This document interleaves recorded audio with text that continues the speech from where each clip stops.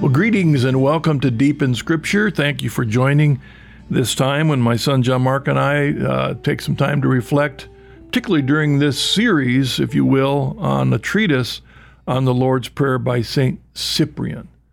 And we've been focusing on one portion of that treatise in which Cyprian talks about thy will be done, and talking about really what the Lord was encouraging us to recognize. It's not so much that we're worried about whether God's will be done, but will it be done in our life? And can we discern what God's will is? And will we have the grace and the strength to follow that will? Because as it says in Scripture, from beginning Genesis all the way to Revelation, we'll stand before God on how well we've lived out God's will in our life.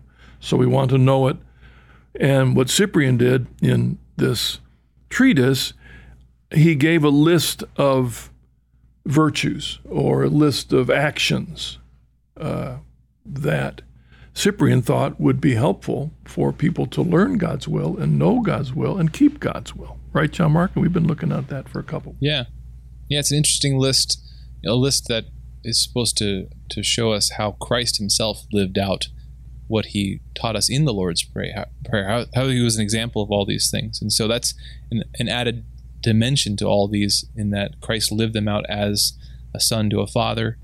And it's an interesting one, in particular to the one today, because even with today's quality, it's odd to think of it in Christ's life, but it's there too. It's meaningful to even think of the Son of God to have this quality. Yeah. We're called to imitate Jesus. St. Paul said, imitate me as I imitate Christ.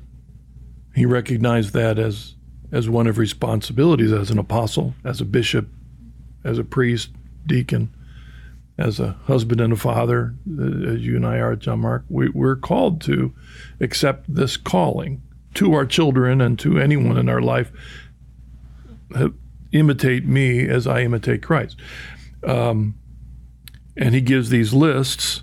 Okay, if you're called to imitate Christ, these are some qualities. And we've gone through a batch of them, and we find ourselves now, this is about 9 or 10 on the list, and it's the quality of fearing him because he is God. Fearing him because he is God. And as we've done in the past, I've thrown together some scriptures. But John Mark, I thought before we jump into the verses, reflect a bit, if you would, on just that phrase, fearing him because he is God. And maybe to jump ahead before I open the door to you again, John Mark, is this issue of the fear of the Lord has been in the forefront of my thinking for as long as I've been in ministry. And I've been in ministry now over 40 years, first 20 or more of that as a Protestant pastor, and then in the last 20 or so as a Catholic. And this issue of the fear of the Lord has always been something that's, I've seen, very important and sadly very lacking.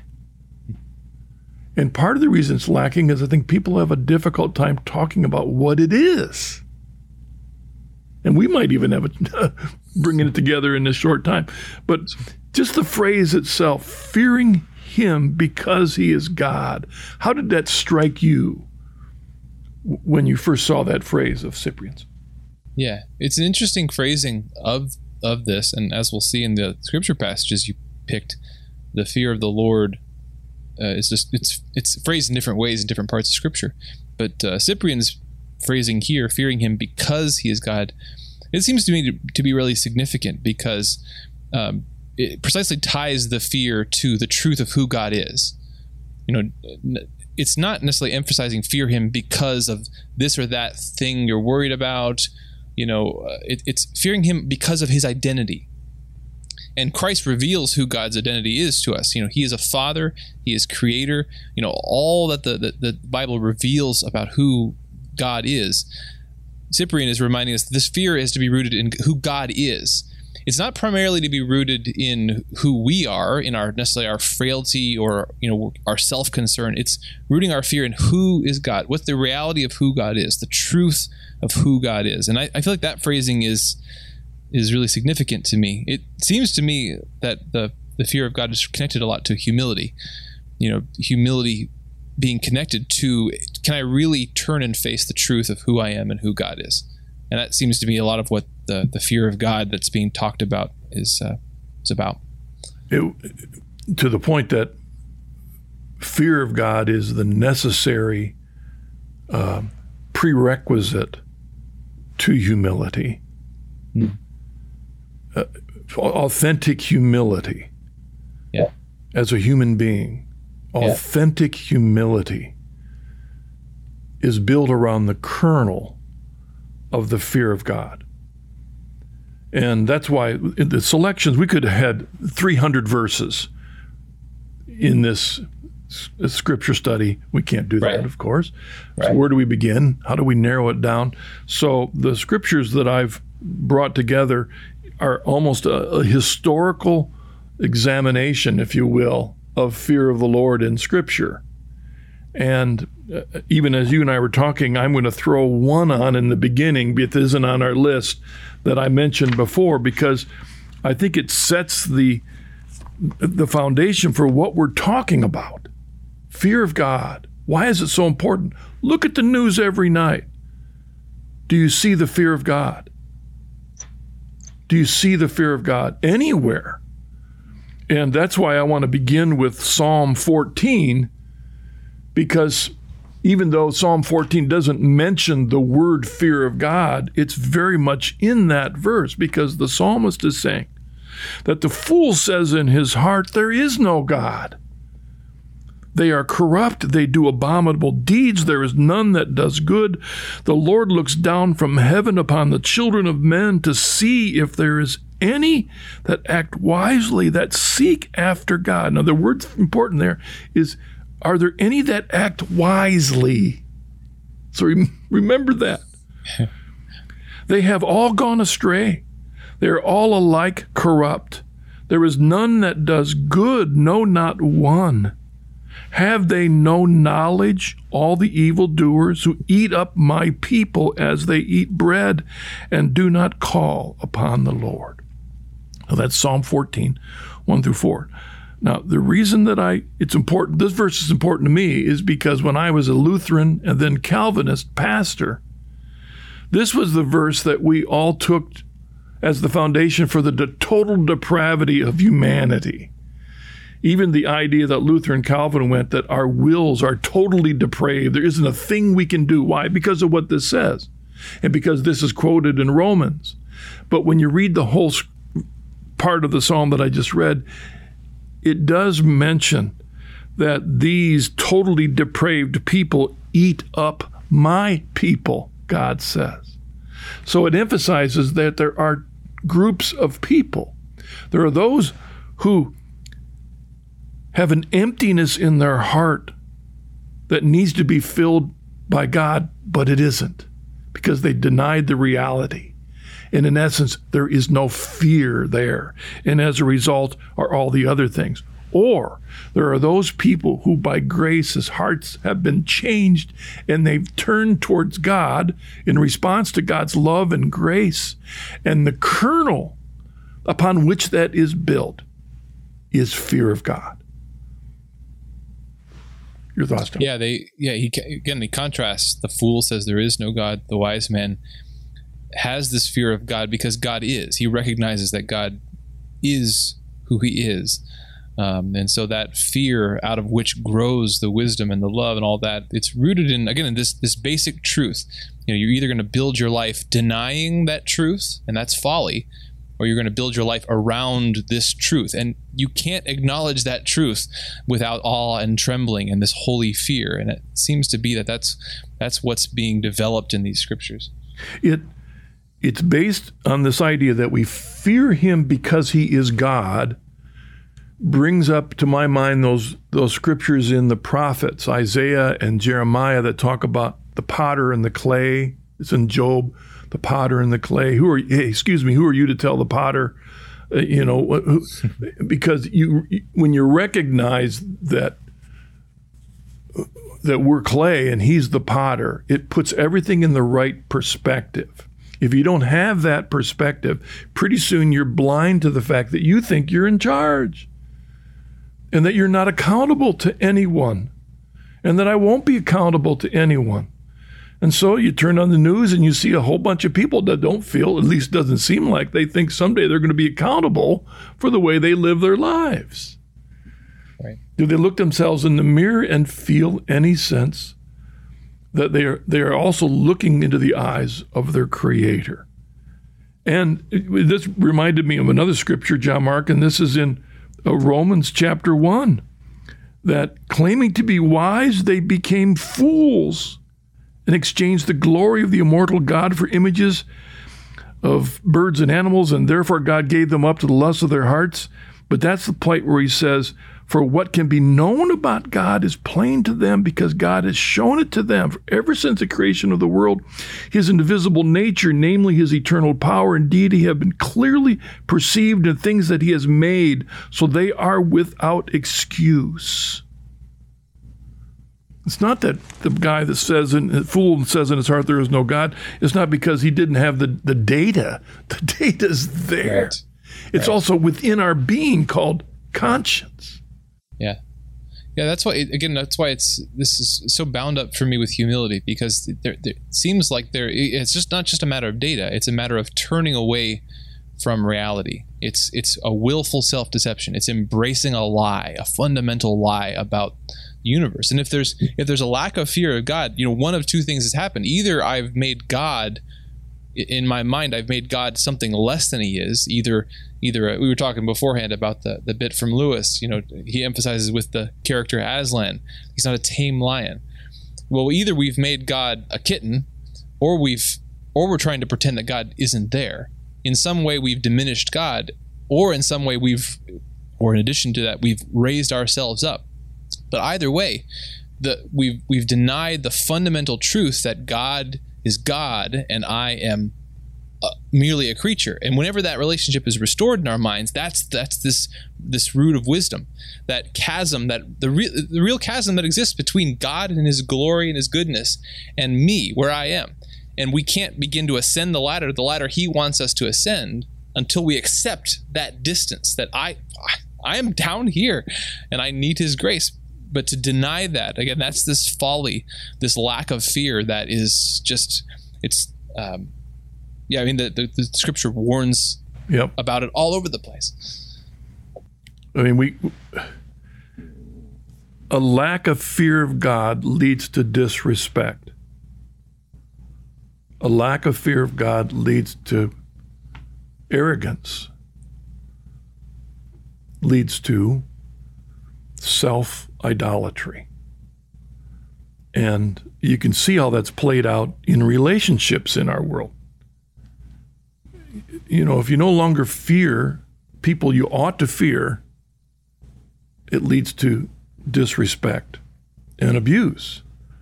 And as the psalmist said, they are corrupt and they do abominable deeds. It leads to that. It leads in that way in a family. If there's not a healthy relationship of fear between parents and children, then pretty soon there's no authority. Pretty soon there's no discipline. Pretty soon there's lack of respect. Pretty soon there's chaos. And the core of that, the beginning of that, scriptures say fear of God. Now let's look at the scriptures, because this is the data here. I mean, there's so much to go on. So again, I put these together in a historical chronology, if you will. So we were beginning with Deuteronomy 10. And John Mark, why don't you read that? Deuteronomy 10, 12 through 13. Sure. And now, Israel, what does the Lord your God require of you, but to fear the Lord your God, to walk in all his ways, to love him, to serve the Lord your God with all your heart and with all your soul, and to keep the commandments and statutes of the Lord, which I command you this day for your good.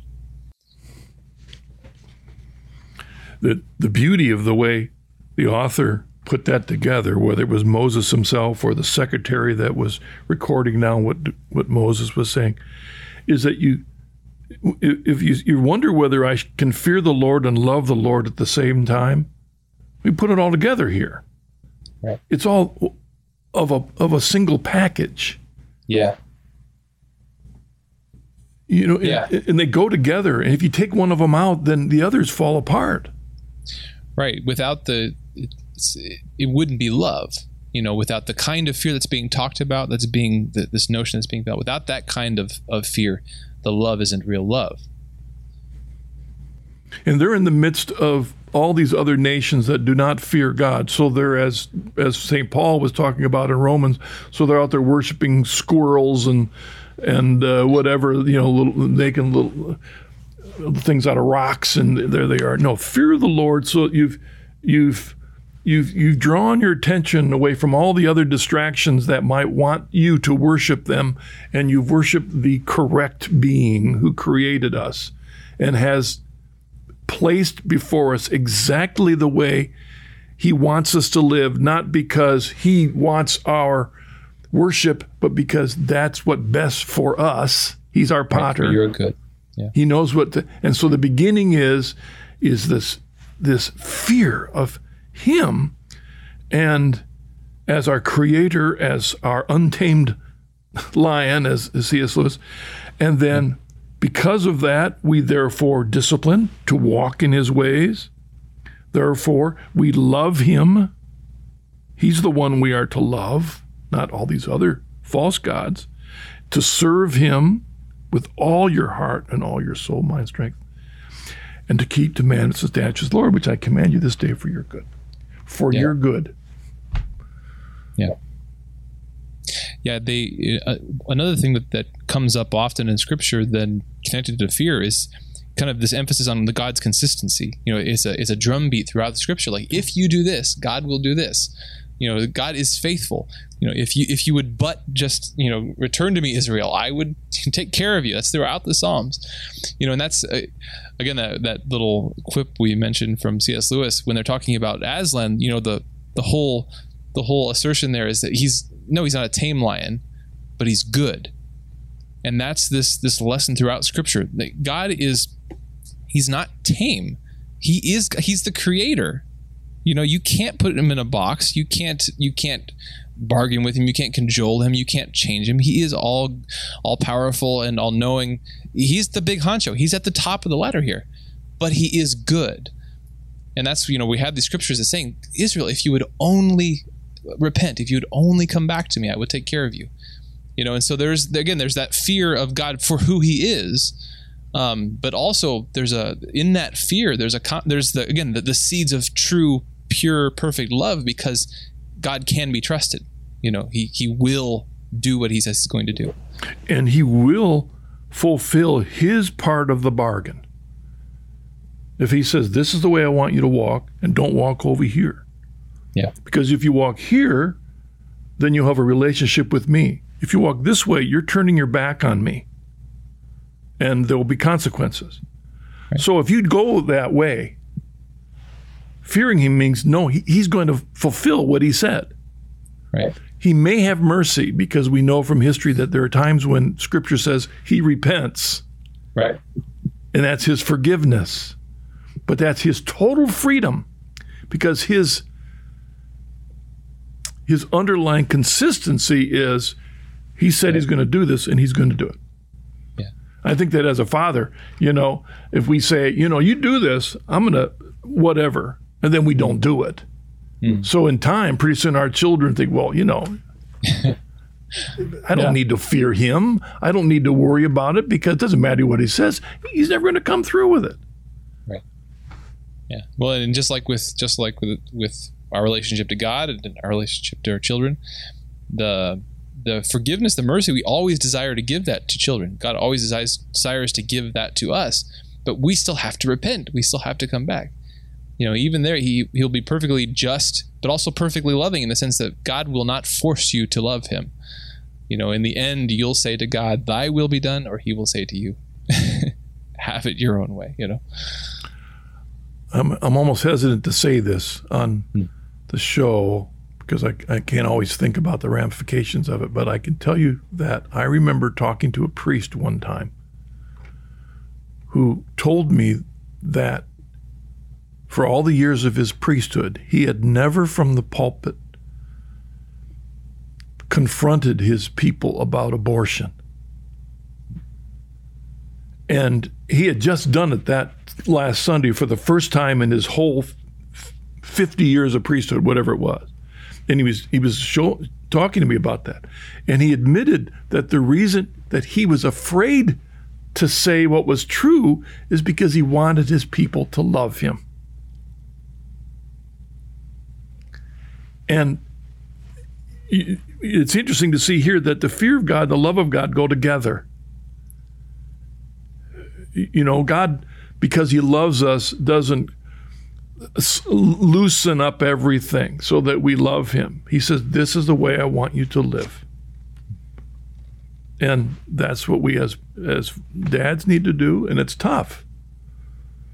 But what we find is that we love God because of his consistency. Because the rules he set for us is because, as it says here, it's for your good. It's for your good. And we are grateful for the restrictions he puts on our lives because he knows, as our creator, what's good for us. So fearing him, respecting those boundaries that he's set for us, that's part of fear of God. Right. Yeah, it's this gateway that opens to everything else. I mean, that the next what you had on the list there, the Psalm. Mm-hmm. Yeah, the next three, we'll just read them together. One's from the Psalms, Sure. One's from Proverbs, one's from Sirach. These are comes from the wisdom literature. So it's taking that foundational teaching that was in the law, and now in the wisdom literature, it's more like a reflection on it, more like philosophical theological reflection, how it applies to our life, often in the context of poetry. Proverbs 25, the friendship of the Lord is for those who fear him, and he makes known to them his covenant. Proverbs 9, the fear of the Lord is the beginning of wisdom, and the knowledge of the Holy One is insight. And Sirach 1:9, the fear of the Lord is glory and exaltation and gladness and a crown of rejoicing. The fear of the Lord delights the heart and gives gladness and joy and long life. With him who fears the Lord, it will go well at the end. On the day of his death, he will be blessed. To fear the Lord, again, is the beginning of wisdom. So there we have the authors, pulling together, well, what is this fear? They're trying to say, well, how does it touch all the different areas of our life? And again, the beginning of wisdom, it's the core upon which true wisdom of life, true wisdom of understanding of God, true wisdom of what it means to love, true wisdom of what it means to say yes or no. The core of that is the fear of God. Right. Yeah, it's interesting how, despite our faith, we live in a culture and we absorb not necessarily the specific doctrines or principles or beliefs of the culture, but we still absorb by osmosis, just by being in the soup, as you like to say, the sensitivities, the sensibilities, the presuppositions of the world around us. And one of them, it's a real subtle thing, and maybe those listening won't identify with this, but it strikes me that to talk about this fear of the Lord, this basic truth as being such a fundamental leaping off point for how your life is going to go, it reminds us that sometimes we think of the faith as like an additional truth. Like we have all these truths, there's scientific truth, history, and all this kind of stuff, and then there's the faith, as if that's something added to this. But where our faith stands, where the content of the faith, whether or not God is God and he created us and he has a plan for us, that doesn't stand in relation to the rest of this as an addition, but as the underlying, like it affects everything. All this stuff is in that story. And so, if that's the case, again, everything changes if you acknowledge that God is God. He created this universe. How can there be any wisdom apart from that? I mean, that really makes sense of this, what this wisdom literature is trying to beat the drum here. Without that basic truth, like you have to answer that first. Because if that's not the case, everything's different. Everything's changed. Whereas if God is God, then there's no wisdom apart from that reality. Everything grows out of that. Everything stands in relationship to that reality that God is God. And so it has to start there. Yeah. Again, if you turn on the evening news, which I almost want to tell everybody don't anymore, but when you turn on the evening news, if one were to do so, we are confronted right now with worldwide focused on scientific matters and political matters. You know, the COVID crisis is a scientific matter. Global warming is a scientific matter at core. It really should be. And then we have political matters. We see that the way that's being carried out all around the world. The fear of the God and our faith isn't a separate issue, as you're saying, John Mark. Right. How we understand science and politics isn't separate from our faith. And at the core of that should be the fear of God. And the way we approach what we learn from science and what we learn from how we carry out our politics should be the core of it, should begin with a recognition of God. In fact, that one line in there, where is it? Is that with him who fears the Lord, it will go well at the end. The core of our entire life is built upon the fear of God. Yeah. And if we set that apart, again, it's like a moonshot that takes off from Earth at a fraction of a degree off. Right. And then it misses the moon by 100,000 miles. Yeah. It's the fear of the Lord that keeps bringing it back online. Right. The retro rockets, that bring us back online in our space shuttle. And also, it affects so profoundly how we go about that journey. Not just the end point, as you're saying, but like what the journey's like. I mean, it says earlier in that Sirach passage, it's talking about the fear of the Lord is glory and exaltation and gladness and a crown of rejoicing. The fear of the Lord delights the heart and gives gladness and joy and long life. I mean, thinking of fear, it's interesting here. Perfect fear of the Lord. Like if God is God and I am not, and I base my life on that reality and everything else flows from that, everything is understood in relationship to that, well then perfect fear of God casts out all other fear. What else is there to fear? If I truly fear the Lord, if I truly respect and fear the Lord, I don't ultimately fear for my death or for sickness or for plague or for trouble, because all those things stand in relation to that underlying reality. God is God. Whenever we act, it's interesting, whenever we have fear of those things, whenever we get taken by fear, anxiety for the future, there's a failure in true fear of God underlying all that. Because somehow, do I not really think that God is God and that he will take care of me? I'm either afraid because I'm hiding from God, or because I'm rejecting the wisdom that God is God. There's a huge portion of Christianity that is, their main focus is assurance of salvation, so that you don't fear death, and so you can know for sure. And that the extreme of that is a once saved, always saved idea. Right. If I accepted Jesus 37 years ago, then I know. And what that it does, it completely erases any need for fearing God or loving neighbor, because I accepted Jesus 37 years ago. Right. But this thing says that it's the daily, ongoing friendship with God. And it said the friendship of the Lord is for those who fear him. It's this ongoing friendship with him. That's our focus. And if we live in fear and love and service of the Lord, it will go well in the end, it says. Because this all comes together in what it means to trust him. Right. what it means to trust him. Now,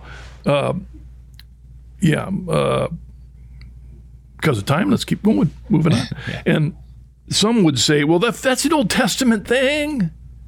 We don't fear the Lord anymore. Jesus has come. He's saved us. He's redeemed us. You know, the cross. What's with this fear? That's an Old Testament thing. Well, first of all, John Mark, did Jesus say anything about fearing God? He did. Yeah, and you have a... I kind of added it at the last minute. Luke chapter 12, verses 4 through 7. You have it there, John Mark? I do. Luke 12, 4 through 7. I tell you, my friends, do not fear those who kill the body, and after that have no more than they can do. But I will warn you whom to fear. Fear him who, after he has killed, has power to cast into hell. Yes, I tell you, fear him. Are not 5 sparrows sold for 2 pennies, and not one of them is forgotten before God? Why, even the hairs of your head are all numbered. Fear not. You are of more value than many sparrows. You know, people, when they discuss the fear of the Lord, they want to make, well, you know, I'm not talking about fear of hell. I'm not fear of punishment. That's servile fear. Filial fear is this fear that a son has for his father, who trusts his father, knows his father will always love him. So it's a respect, it's an awe. And the problem with that, that's all true. I mean, that's part of Thomas Aquinas' writings, and that's all true, except that you can get the idea that you move on from servile fear, and that's not a part of it anymore. There's just this. Right. But the truth is, it's an all life, both and. Yeah. You know, it reminds me back to Cyprian's specification. Again, I think the phrasing is really significant here. Fear him because he is God. It seems to me that the main problem with the de-emphasis of the servile fear and the fear of punishment is not... I mean, there's a truth there that we recognize that can't be the engine out of which true love goes. Like, we recognize that fear is deficient. That can't be the whole picture of it. But it seems to me that the main issue is that when you take that away, you begin to change your picture of who God is. And that picture, who God truly is also one who is perfectly consistent and just, who keeps his promises, he'll do what he says he's going to do.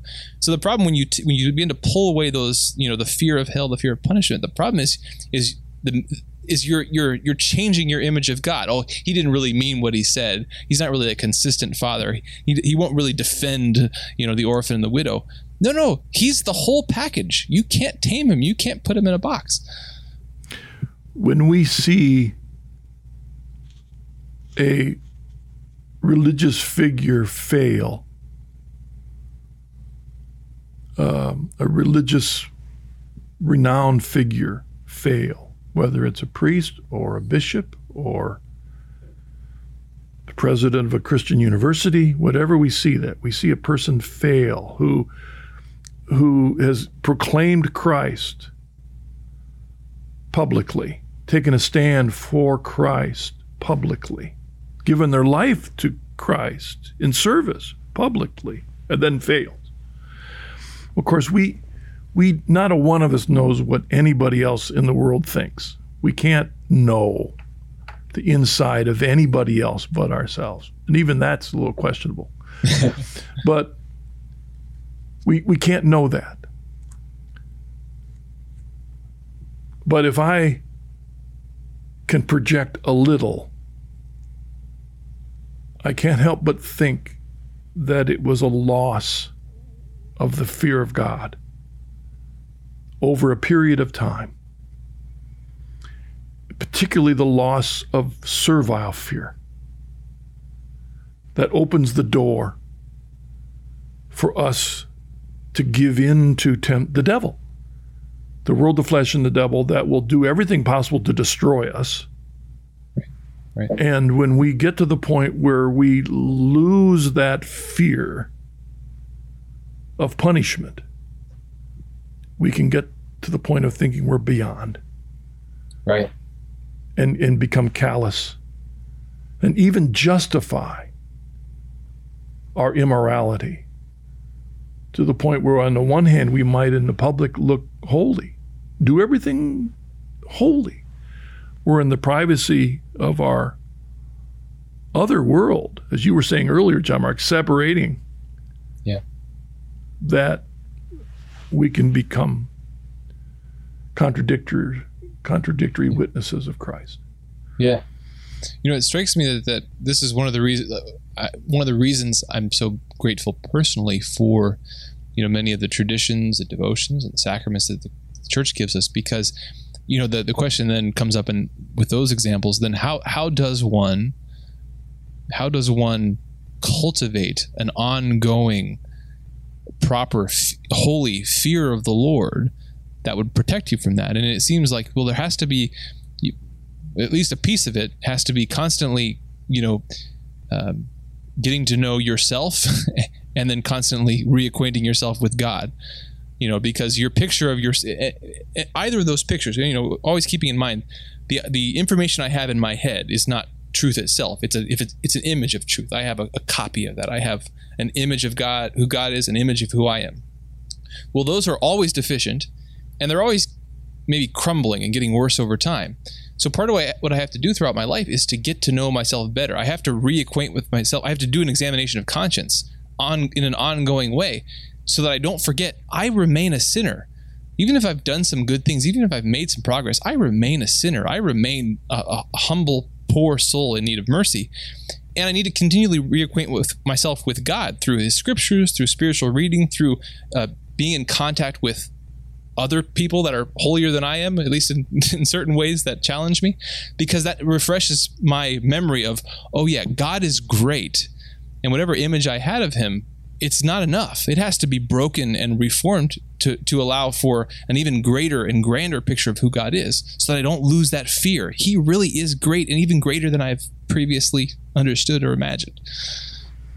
I am going to be so bold as to say that the most important aspect of the sacrament of confession isn't the absolution. It's going there. You know what I mean, John Mark? I think so. When a person realizes what it's all about and realizes their need for confession, at the core of that is the fear of God. Right. If you don't have the fear of God, you probably won't go to confession. Yeah, something will give. You'll either stop going, or that kernel of fear gets reignited, reawakened by saying, you know what, I have to do this. God's given me this thing, this external thing to do. Yeah, Our Lady is reported to have said at Fatima that when we pray the rosary, we're to add a little prayer. And that came about because Lucia had the vision of hell, right? And what is that little prayer? The prayer is, "O my Jesus, forgive us our sins and save us from the fires of hell. Lead all souls to heaven, especially those who most need of thy mercy." At the core of that is a healthy fear of God. Right. Everyone. Right. Everyone. And they must never lose it. I'm going to jump ahead. It also reminds me, I just want to say that because you got me thinking about prayers too. Like, the Jesus prayer is another great example of this. The Jesus prayer, which in the the East is this practice. Oftentimes, it's even done with beads. It's repeated. Lord Jesus Christ, Son of God, have mercy on me, a sinner. And a monk might even pray that over and over throughout the day, almost as a mantra. But there's lots of things that could be said about that short prayer. But one thing that prayer is doing is as a drumbeat, reminding myself, God is God, I am not. It's putting Christ up here, and it's putting me back down here in my place, so that I maintain that proper relationship. Yep. In fact, I'm going to jump ahead. Yeah. I'll just flip-flop a verse, John Mark, because I think it connects. Sure. We just heard our Lord talk about the need to fear God and the importance of that. Well, he said in Hebrews, the writer of the book of Hebrews, in Hebrews 5:7, makes this amazing statement. He says, in the days of his flesh, Jesus offered up prayers and supplications with loud cries and tears to him who was able to save him from death, and he was heard for his godly fear.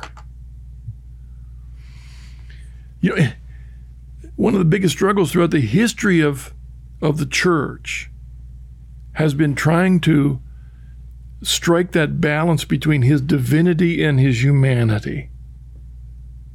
And it's really impossible for us as humans to keep that balance. We don't even have a concept for something that is 100% God and 100% man.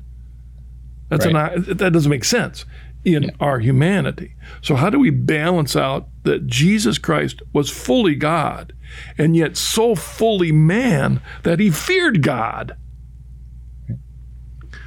To me, that verse requires a lot of prayerful reflection because it helps us understand what we're talking about.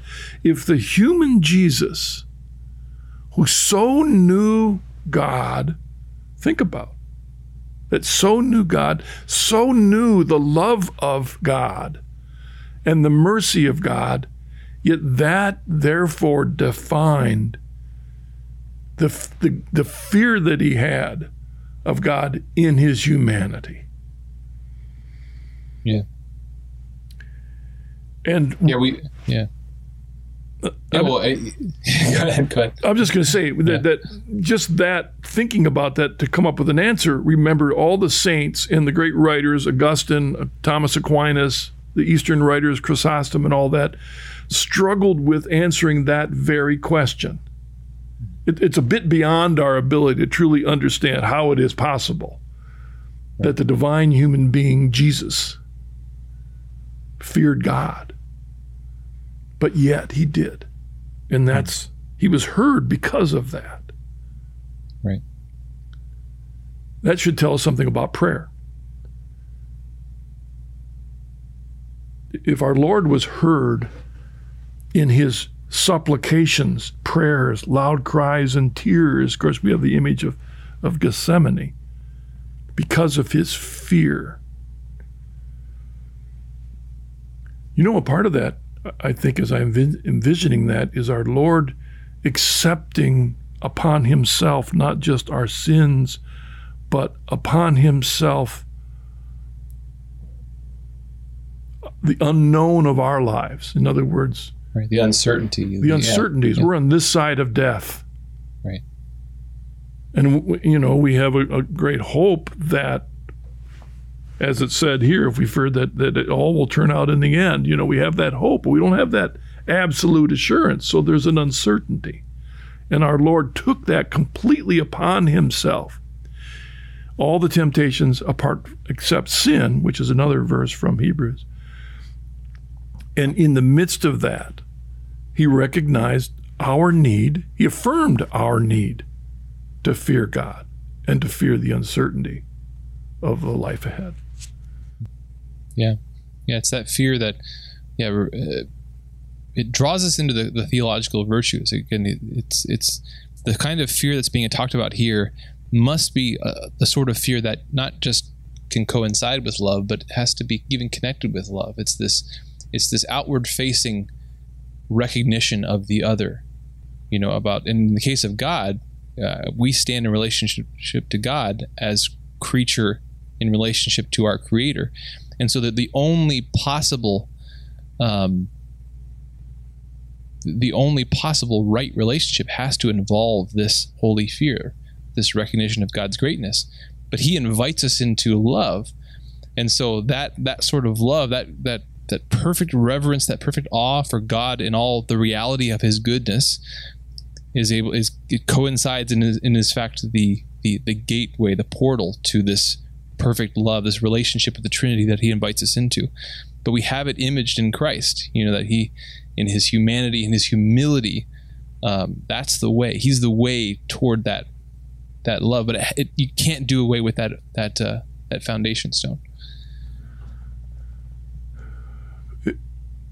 As we grow by grace in conversion to understand what it means that we are children of God, And John says, "In such we are."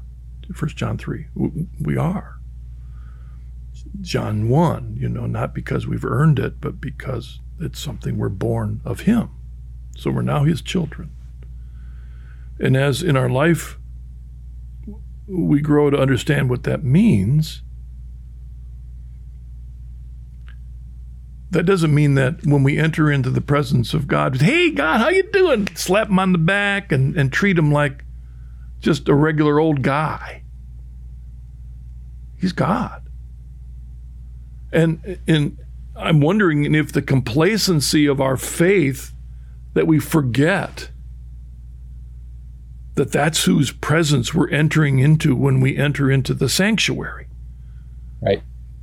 When we come forward to receive him in the Eucharist, when we kneel before him in the Blessed Sacrament Chapel, or we hear his words of absolution through the priest in the confessional, or are we taken for granted our son and daughtership? Right.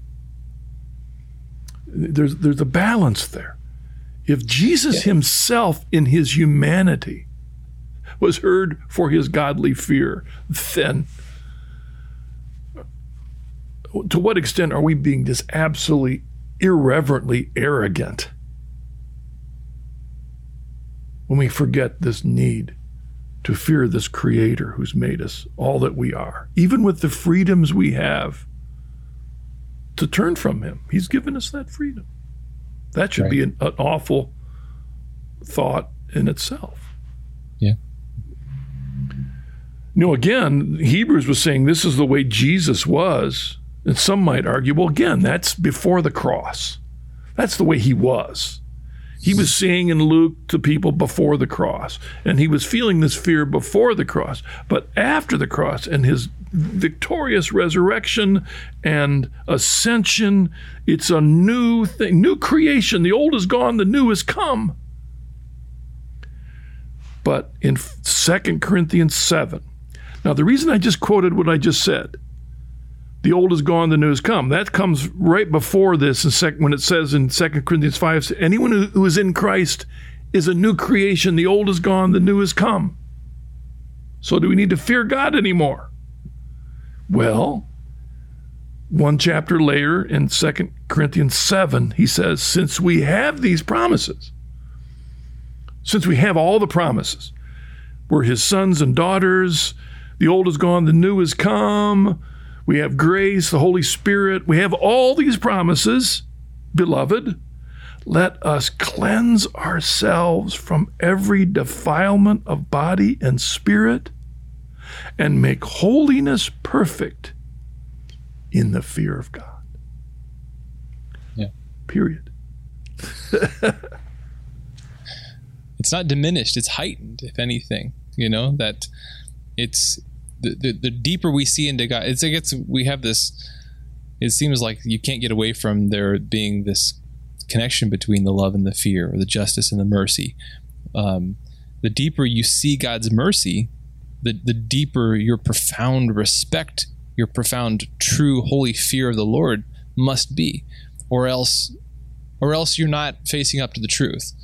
The more that you receive God's mercy, the more you respect his justice, the more that you see the one, the more that you're able to appreciate the other. And so after the cross, if anything, our fear of God should only grow, and it should only spur us to more intent conversion of our life. Yeah, I was thinking of an often, it's quoted often. John Paul was quoted it a lot, where when Jesus enters into the upper room and he appears to them and he says, have no fear. He has this phrase he tells them, don't fear not. And so one might say, well, isn't he saying, hey, the fear of God's gone? But what he's dealing with people that don't know him at the core of who he is yet. And we have to recognize that if people grow to know about God in an incomplete sense, they can be afraid of this God and run away. And so that's when we say you don't fear him, because he's a loving, caring, forgiving. So that's a way of, so that you get to know him a little bit. But then as you get to know him, that's when the balance of it is, now we're called to go all the way back to Deuteronomy. Fearing him means you walk in his ways, you love him, you serve him with your whole heart and being, you keep his commandments and his statutes, which he's commanded. And in the new covenant, we're able to do that by grace. And when we fail, we're able to turn back to him. As opposed to when we fail, then I run away because I'm afraid. Right. Again, it's so interesting to think of the connection here to humility, because love, we think about love is a turning outward. We turn away from ourselves toward another person, and we affirm them. Now, in the case of God, when we turn to face the reality of the person who God is, fear is a natural part of that because of who God is. God is so great. So our love for him and our fear of the reality of who God is, his goodness, his truth, his beauty, his power, those go hand in hand. But that love, that turning outward to both love and fear of God, involve a turning away from ourselves. Well, the opposite of that is a turning inward, and there can be fear that comes as a result of self-love. And that's the majority of the rest of the fear in our lives, right? To the degree that I love myself, I'm holding on to myself. Well, God's a threat to me, his demands upon me, the responsibilities he wants to place upon me. Or if I think I'm so great, his indictment of the reality of my sinfulness and my failing and my arrogance. And so all those kinds of fears come out of my self-love. They come out of my separation with God. It's when I turn toward God, the true holy fear of God for who he is, the reality, the truth of who he is, that coincides also and makes possible also a true love of God, and in the end, an actual love for myself, because the prideful self-love is not a true self-love anyway, because it's a rejection of that truth. So this way of truth and love and fear, they're all interconnected there in these mysterious ways. Yeah, I'm going to give a little example that I'm a little hesitant to give, but Dad, forgive me. An example that I think of fear of God, that my father was not a practicing Christian most of his life, and he had all kinds of reasons for that, most of which he kept to himself. He's of that generation, of the World War II generation, and kept a lot inward. And he wasn't a very practicing Christian, but he was a good man. I mean, the Christian values, but he wasn't an active believer. And towards the end of his life, he would watch the Journey Home program, and he would do this and that. He wouldn't talk much about it, but he was going through in the last couple of years of his life, dying of emphysema and going through some rough time. And I remember one time he had read a book, John Grisham's book, I think called I forget the name of the book, but it was more of a Christian title. And I had encouraged him in an email to pray the Lord's Prayer because of something. And he admitted something to me. He said he does, but he just doesn't think God wants him anymore. And I was really saddened by that thought. But the truth is that it was almost that exclamation by him, that admittance of that kind of fear of God, which was the beginning that led to, on the day he died, when he was in all that equipment at the hospital, and he couldn't talk, and he wrote on a piece of paper that he wanted it off because he said, right. I want to see Jesus. I'm ready to see Jesus. that he, in his own way, had come, but it began with the admittance of his fear that God didn't want him. Right. That's a fear of God. It reminds me of what you were saying about earlier about confession, in that there's a mystery there. You approach with fear and trembling. You approach with, do you approach with presumption? Oh, God's just going to forgive me. No, there's a mystery there. On the one hand, I know God's going to forgive me because he promises it, but I still approach with fear and trembling. And sometimes even that moment that I decide to put it out there, or to speak it out loud, or even to cry,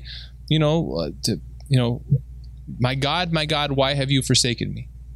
Scripture even presents us with those figures, Christ quoting the Psalms, or Job, exclaiming to God. We even have those moments where a person exclaims seemingly a despair in God, but the exclamation itself is this holy reverence and this cry, this turning from oneself toward God, and then God's grace rushes in.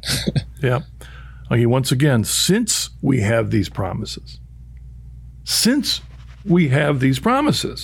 beloved, let us cleanse ourselves from every defilement of body and spirit and make holiness perfect in the fear of God.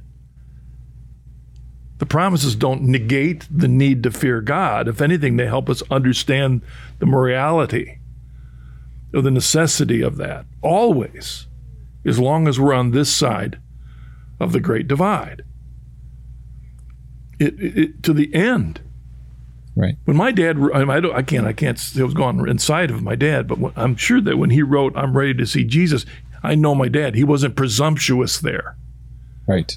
But somehow in his heart, he had turned to trust that on the other side of this craziness that he was in as he was dying of emphysema, on the other side was something he was ready to face. Right. And on that day, just for the rest of the story, a priest finally met with my father on the afternoon that he died and prayed with him. Praise God. All right. Now, John Mark, you and I have had a lot of discussion on this. I don't know if we've answered all the questions, any of the questions, because this issue of fear of God is so... We've answered a few of our own, and that's all the most we can hope for. Just one more statement as we close. This isn't in Scripture. This is a quote from the early church fathers. And the reason I wanted to end with this is because, again, historically, it was a big part of the Old Testament. Fear of the Lord is all the way through. Some would say, well, it's not a part of the New Testament. It is a part of the New Testament. It was a part of the teaching of Christ. It was a part of his whole being in his humanity. It was a part of the New Testament teaching. It's in 2 Corinthians there. We talked about in Hebrews. There's a verse in the Revelations. We go all the way to the end. So then we enter into the early church. Okay, now what? And what I wanted to emphasize, and this is from 1 Clement chapter 21, verse 6, when he writes, and he's a bishop writing to Christian believers, "Let us praise those who lead us. Let us honor the presbyters, and let us instruct the young with training in the fear of God." And the point is, every single time when you look in the earliest church fathers, whenever the question comes up about raising our children in the faith, it's always the exact same thing. Bring them up in the fear of God. Right. Why? Because the beginning. Yeah. It's the beginning of wisdom. It's the beginning of humility. It's the beginning of self-understanding. It's the beginning of everything. And without it, we have the chaos in our world around us. This strikes me as a reason why Christians ought never and can never dispense with scripture study. You could think on the one hand, so we have as Catholics, we have a wonderful catechism. It's a great book. You learn a lot about God. And it scriptures through and through, it's referencing. But, one of the values of scripture as a whole, the Bible as a whole, is that it's not a catechism. It doesn't give you a bunch of tidy, neat little bullet points about who God is. In many ways, it constantly brings you to face up to the mystery of who God is. Because how can we understand God in his reality and in who he truly is fully? Well, in Scripture, through the different stories, through the Psalms, we have all the ups and downs of the Psalms, all the wisdom literature, and then most especially in the person of Christ. It's only in that taken as a whole that we get the truest picture of God. We experience the truest picture of God that goes beyond what you might be able to put into a tidy list of bullet points. It's encountering the person of God, the personality of God in Scripture.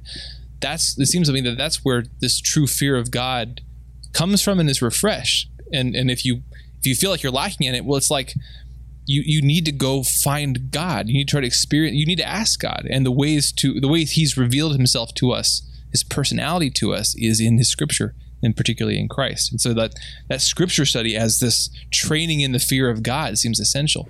Oh, well, even appreciating the Scriptures for what they are, as a gift of the Holy Spirit. Yeah. To challenge us as a part of the wider tradition that's been handed down to us from Jesus to the apostles. If you turn over and listen to my study in Deep in History with Monsignor Steenson, and we're looking at St. Irenaeus against heresy, one of the things he emphasizes is that this apostolic tradition has been passed on from the beginning, our Lord to the apostles, and then Scripture is a part of that. So when we open the Word, we should be in awe. We should be in awe, not arrogantly critiquing it like some kind of English professor. We should be in awe because He will speak to you if you're willing to listen as a child to a father. All right, John Mark. Thank you for joining me in this discussion today, my friend, my son. Thank you, Dad. Yeah. And thank all of you for listening. I hope this has been an encouragement to you. We look forward to hearing any of your comments and questions and thoughts. So we just scratched the surface on all these parts of the list from St. Cyprian. But next week, we'll pick up on the next one on his list about knowing and following the will of God. So God bless you. Look forward to being with you again next week. Deep in Scripture is a production of the Coming Home Network International. To hear more episodes, view our full archive of written and video conversion stories, participate in our online community forum, and more, visit chnetwork.org. You're also invited to explore free membership in the Coming Home Network and receive support on your own Catholic journey. Again, visit chnetwork.org for more information.